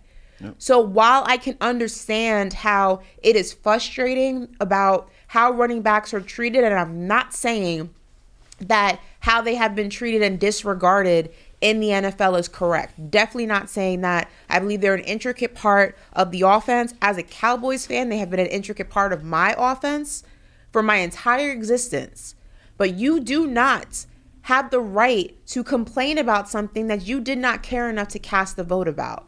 And the owners know, and Brandon and I spoke about this, I said the reason that the MLB and the NBA get things done is because those players stick together. They move as a unit. And the NFL has constantly fallen short when it comes to moving as a unit. It seems like it's every guy for themselves, and if it's not every guy for themselves, it's a small group of guys who stick together. Other guys have to be paid to support. Other guys have to be pushed to support. Other guys, listen, as long as I get paid and my family's taken care of, it's not my problem. And this is the result of that mindset. This is the result of saying it doesn't affect me, it's not my problem. Right. Let's throw that graphic back up there. Well said, Ashley. You know, first off, shout out to The Athletic. A lot of the information, you know, that I consume when it comes to sports is from The Athletic. I love what they've been doing over the last couple of years. Absolutely love the men and women reporters, journalists, you know, that's on the beat, you know, covering, you know, our major sports across the globe and also our games. So, shout out to another great article here. There's two articles actually that I saw. There's this one and there's an old one from last year or maybe this February where they broke down just the history of the CBA, the history, of the franchise tag. Now, I'll be quick here because I've talked about this several times and I think most recently this week. All right. The franchise tag was created in 1993. We were approaching our fourth collective bargaining agreement. Okay, some of this information I got from another article from The Athletic. All right, we're approaching our fourth CBA. Players, our association that you were just talking about, Ashley, wanted to introduce free agency. What ended up happening was Pat Bowlen, rest in peace, the then owner of the Denver Broncos, phenomenal owner, jumped on his private plane right out of Aurora, Colorado, and flew to probably Teterboro, if Teterboro existed, okay, in 1993. Fact check that for me, Woo. Landed in Teterboro. That's right outside. That's in Jersey. Probably took the Holland Tunnel or maybe the Lincoln Tunnel. Maybe he went over to George Washington Bridge. Hell, I don't know. But he made his way to Park Avenue, okay, the NFL headquarters. Stormed in the office and said, listen, I am not signing the CBA because I'm not losing John Elway. So this franchise tag is actually nicknamed the Elway rule. Initially, okay, and again, I repeat, I've been saying this for a few months. Initially, this Elway rule, this franchise tag was created so organizations can have more time to negotiate long-term deals with their franchise players and their star players. Fast forward 15, 20 years, they have taken this franchise tag, flipped it on his head, and used it, and is now using it as leverage to keep guys on short-term deals. So if production slips or if they get injured, they no longer have to invest in them. So, Mr. Irsay, when you say this is bad faith, I will push back and say that the way you guys have been operating over the last 15 years around these tags are bad faith. Because in business, when we say good faith, what we're saying is there's nothing on paper. There's no contract. Bro, I'm going to look you man to man. I'm going to look you woman to woman, eye to eye, and say in good faith we will get this deal done in a deal that is good for you and is good for me. That is a good deal. That is a fair deal. So this whole narrative around a market, this is what the market is, and the value of a running back is totally false. There is no running back market. You guys control the running back market. The true running back market will be determined if the Saquon Barkleys or the Josh Jacobs hit free agency. They are not allowed to hit free agency. You guys control that. Off of this tag, the Elway rule. Because if they hit the franchise tag, if they hit the free market, guess what would have happened? Saquon Barkley would have got a deal that he would have been celebrating with his family. He would have went to some restaurant in New York and they would have been celebrating a deal that he was proud of. He may have not reset the running back market, but he probably would have got 14, maybe even got $15 million a year. Same thing with Josh Jacobs. Because there's always one or two teams that's desperate. And that's what my agent used to always tell me. It only takes one team, bro. I can assure you that there would have been one team out there that would have gave Saquon Barkley a really good deal. And that would have been a free market, and that would have actually established the true value of today's running back. But because they control the market with this franchise tag, we don't even know the true value of the running back market. This is collusion. These are the owners devaluing his position by using this franchise tag. The franchise tag has no place in our game. Again, the franchise tag has no place in the game because it's not in good faith. So the last thing I would say is this. It's not about the running back. It's not about any position. It's about this damn franchise tag that is not good business. Point blank, period. Now, how do you feel if you're a running back, John Taylor, right, who's been a running back that has kind of voiced his opinion on just the whole situation itself, and your owner, you know, is the first owner really to step out and kind of speak on the situation? Are you rubbed the wrong way if you're John Taylor? Hell yeah. Sorry to hijack this conversation, Ashley. You know, no, I'm it's super fine. Go passionate ahead. about the CBA, super passionate about this franchise tag, super passionate about this conversation about the running backs. I talked to a high-ranking official, super powerful in the NFL about some other things, and they asked me before we got off the call, how do you feel about the running back market? What's going on there? What's your thoughts there? And I said, listen, I can understand that the game has evolved, and I understand that nowadays you have to be an Alvin Kamara or a Christian McCaffrey to get your money. I get that. The problem is not that. The problem is more so this tag, right? So I'm always going to come from a player's perspective. I'm a player, and I'm always going to put the player first, but I'm always going to keep it real as well because it is business. If I'm Jonathan Taylor, I'm doing exactly what I've been saying for the past 2 weeks, Corey. Yep. No, you're not going to run me 25 times. This is the position, and you hear running backs coming out saying this. We're the only position, the more production that we have, the more production that we have equals more wear and tear, and it actually is counterproductive for us. We get back to the table with more production and more wear and tear, and you guys say, oh, that's why we can't pay you. So I'm going in and saying, no, I'm only toting the ball 12 to 15 times a game. You can put me in a slot. You can give me a bigger package in a pass game, but then we're not doing that. And then also, I won't respect it. Guys are looking and paying attention to some of these owners and how they're operating.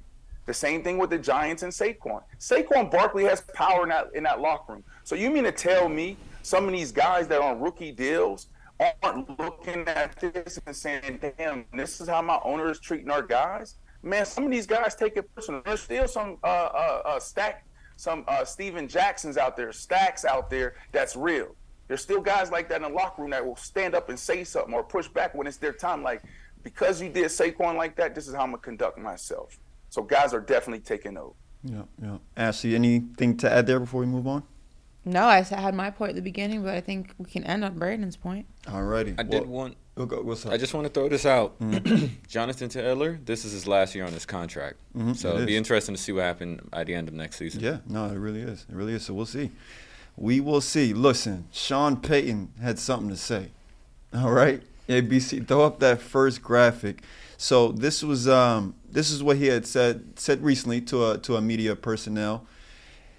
It started with, it doesn't happen often where an NFL team or organization gets embarrassed, Payton said. And that's what happened here. Part of it was their own fault relative to spending so much explicit time trying to win the offseason. He goes on to say, there's 20 dirty hands for what was allowed, tolerated in the freaking training room, the meeting rooms, the offense. I don't know, Hackett. A lot of people had dirt on their hands. It wasn't just Russell. He didn't just flip. He still has it. This is BS that hit a wall. Shoot. They couldn't get a play in. They were 29th in the league in pre-snap penalties on both sides of the ball. And then he goes on to say this. This was really where he kind of dropped the bomb on him. That was a message.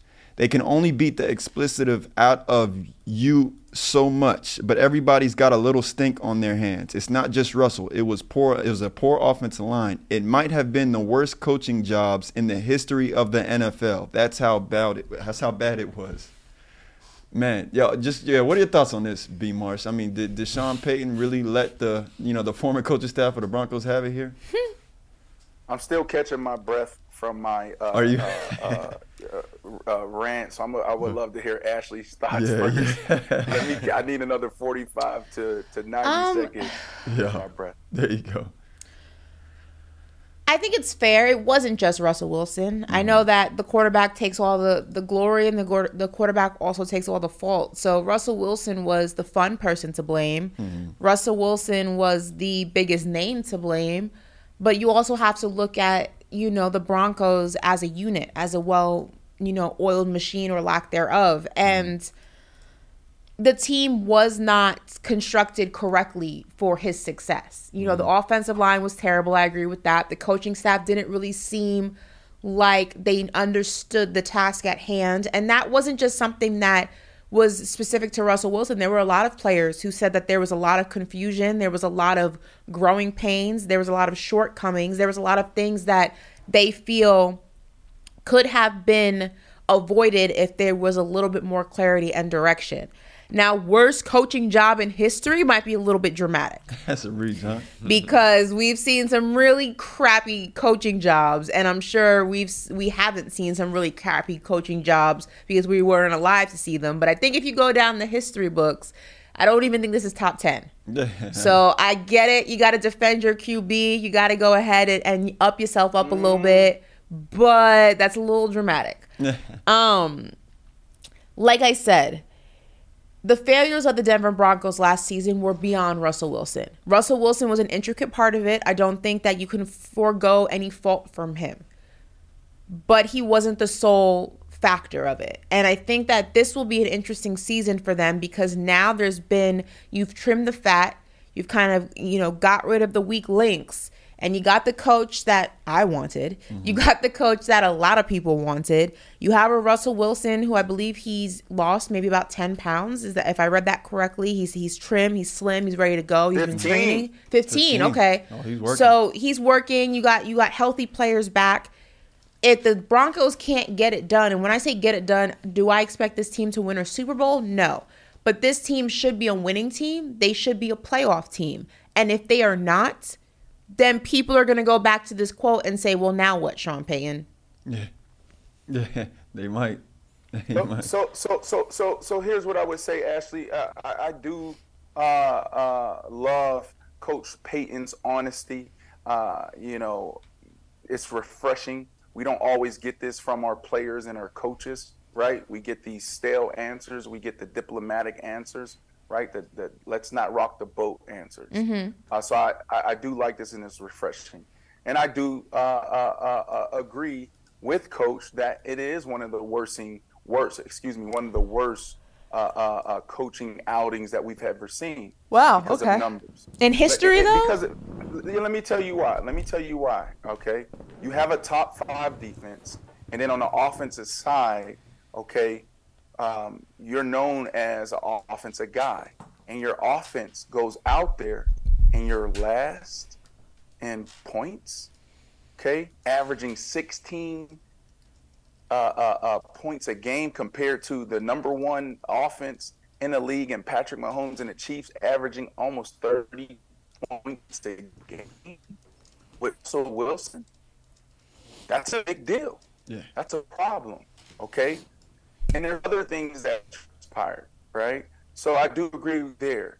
But I also need to make sure that this conversation is balanced because, there's so much more that goes into team sports.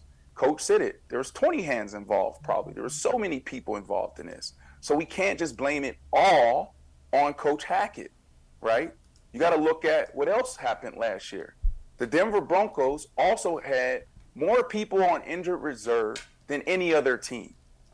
Their injured reserve accounted for almost $60 million in salary cap. So that puts a team in a tough position to actually go out there and operate at a high level. So there's 14 guys on injured reserve, 8 of whom were starters, and the rest were contributors to special teams.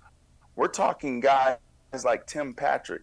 Now, I know Russell personally loved Tim Patrick and potentially was one of his number one targets.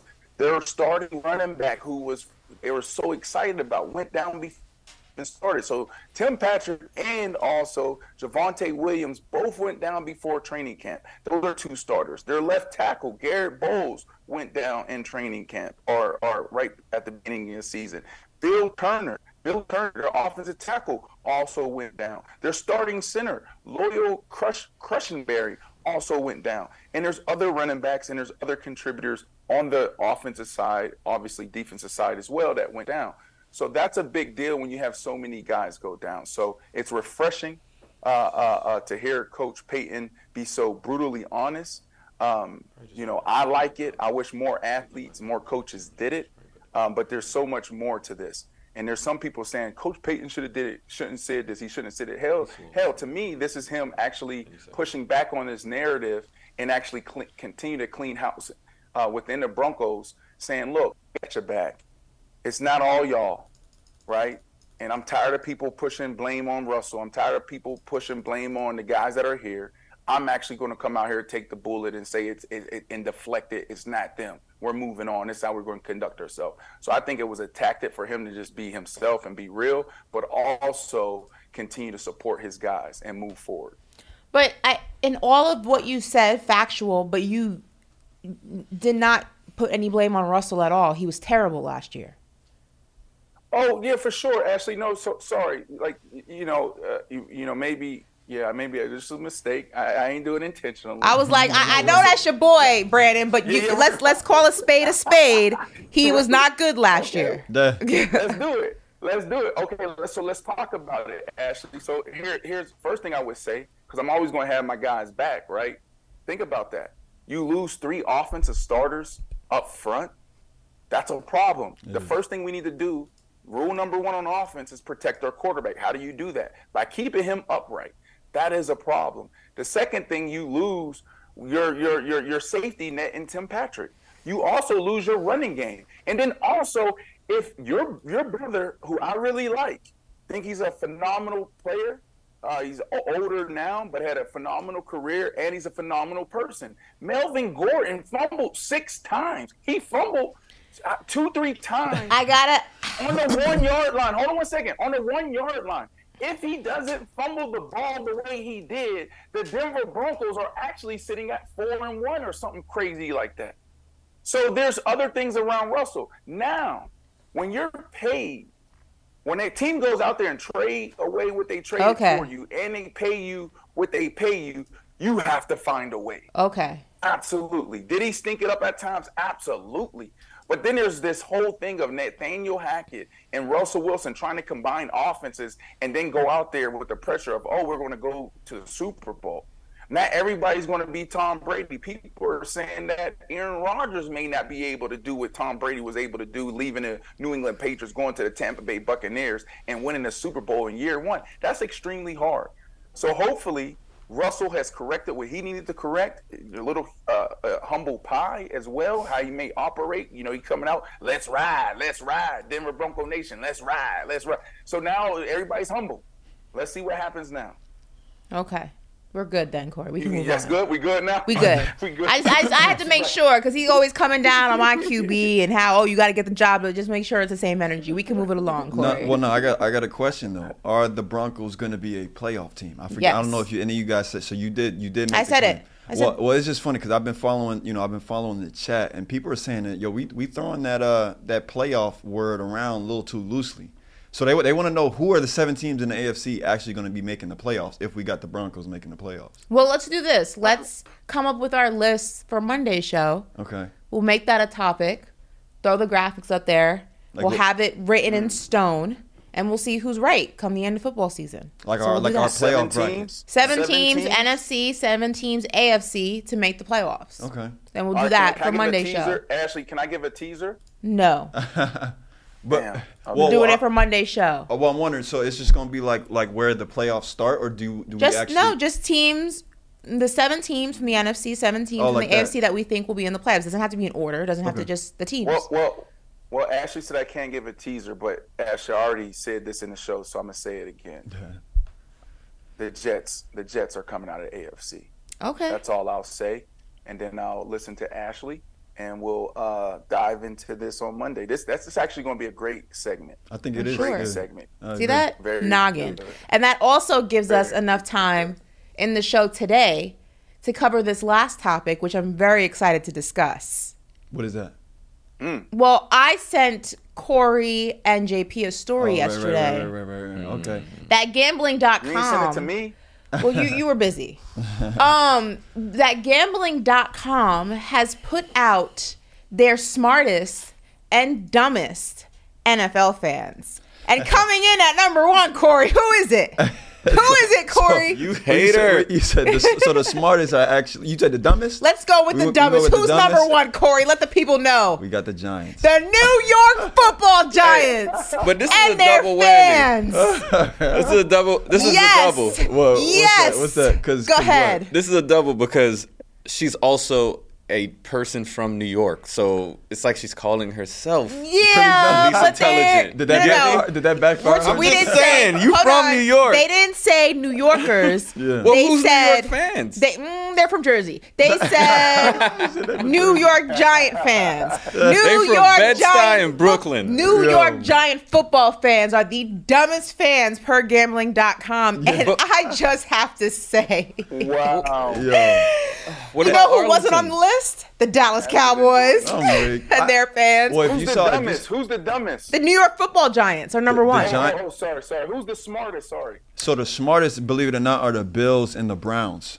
Which is, I don't believe that. Yeah, which doesn't really make so much sense to me. Corey, that doesn't make sense. Before we dive into the smartest, I do want to say this, right? Like, I can kind of understand how the Giants fell into this position. Do you? I had an opportunity to play for both the Jets and the Giants. And the way I'll describe my experiences is tell them, Brandon. The Jets are like a public school, and the Giants are like a private school. And when you think about football, right, we're talking about gladiators, helmets running into each other, 20 miles per hour, right? Like, it's still sophisticated, but it's a brutal sport, right? Mm-hmm. That doesn't really match with prep school, private school type stuff. You go to those games, man, and they're there just to be entertained. The way they dress, the way they cheer, just like they're just there for the show. And so it's a different environment. It's a different experience. I won't call them the dumbest. I will. What I will say is, it's a different experience. It sounds to me like that's a really nice way of saying they're soft. Actually, I got a question from BC real quick. Who has won the Super Bowl more recently between the Giants, the Cowboys, and the Jets? Doesn't matter. 5 is more than 3, facts right? Are facts. 5 is more than 3 last time I checked, right? That's last time I checked, right? 5 is more than 3, right? Y'all have 3 Super Bowls, right? Trying to defend themselves. How many Super Bowls do you have? Ashley, that was a great. Ashley, don't deflect. That was a great question. No, I'm just curious. How many Super Bowls do you guys have? 3, 4? How many? No, Ashley. We got 4. 4? Oh, last time I checked, 5 is more than 4, right, Corey? I'd agree. We've won one in every decade. 5 is more than 4, though, right? Last time I checked. Concede, Ashley. Concede. Right? I won't concede. 5 is more than 4, When did you last win the Arlington Cowboys? When did you guys last win? Doesn't matter. We got 5 of the Lombardis sitting at the Star right now. Just saying. And you know what? You're just going on your 30 years. If we're going to be honest, Woo, I can't even have this conversation with you because we're not on the same wave of intelligence per gambling.com. So I just feel like you're a New Yorker. We're going around in circles here. I don't even feel like you have the gravitas to have this conversation with me. Just know, that word. But between you and Corey, you guys are going to reach a century of losing. That's not all true. I want to say. Why Corey catch a stray? Why Corey catch a stray? Dolphins ain't in this conversation. He always catch a stray. We status quo. You know what I'm saying? Like the 50 Cent meme. Why am I in it? I didn't even do nothing. Why did you throw Corey in the cut? That's messed up. Wait. Listen, all I know is 5 is more than 4. What you put in that tea today, Ashley? All I know is 5 is more than 4. Woo, unfortunately, BC, unfortunately, they do not have the gravitas or the IQ to have this conversation with me per gambling.com. I'm not going to put them on the spot like that. You know, maybe you can recruit Brandon to help you. He played there for like a hot second. I mean, yeah, but you know, but even Brandon knows better. Even Brandon knows better than to try to defend. Even Brandon knows better than to try to defend y'all. You know, he's not going to use his one of his many cards on y'all. Like it's just not going to work. Dolphins? Talking about the Dolphins? No, the Giants. Oh, the Giants. Yeah, no. I can't do that. I can't. Yeah. I'm already. I go out there. On a limb. On these basketball takes. I can't do that in football.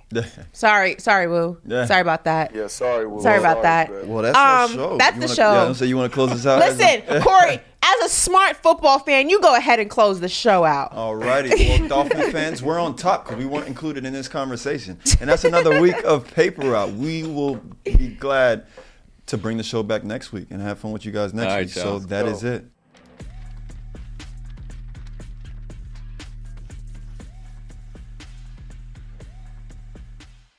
This Father's Day, the Home Depot has same-day delivery on the perfect gift to help Dad be everything he can be. Because your dad is more than just a dad. He's groundskeeper of the yard, the perfecter of the patio, and the cleaner of the clippings. Let the Home Depot help power Dad's doing with the convenience and gas-like power of Milwaukee cordless outdoor tools. Plus, get up to $150 off select Milwaukee tools. For everything Dad is, find the perfect gift at the Home Depot. How doers get more done. Order select and stock items by 4 p.m. subject to availability. Earning your degree online doesn't mean you have to go about it alone. At Capella University, we're here to support you when you're ready. From enrollment counselors who get to know you and your goals, to academic coaches who can help you form a plan to stay on track. We care about your success and are dedicated to helping you pursue your goals. Going back to school is a big step, but having support at every step of your academic journey can make a big difference. Imagine your future differently at capella.edu.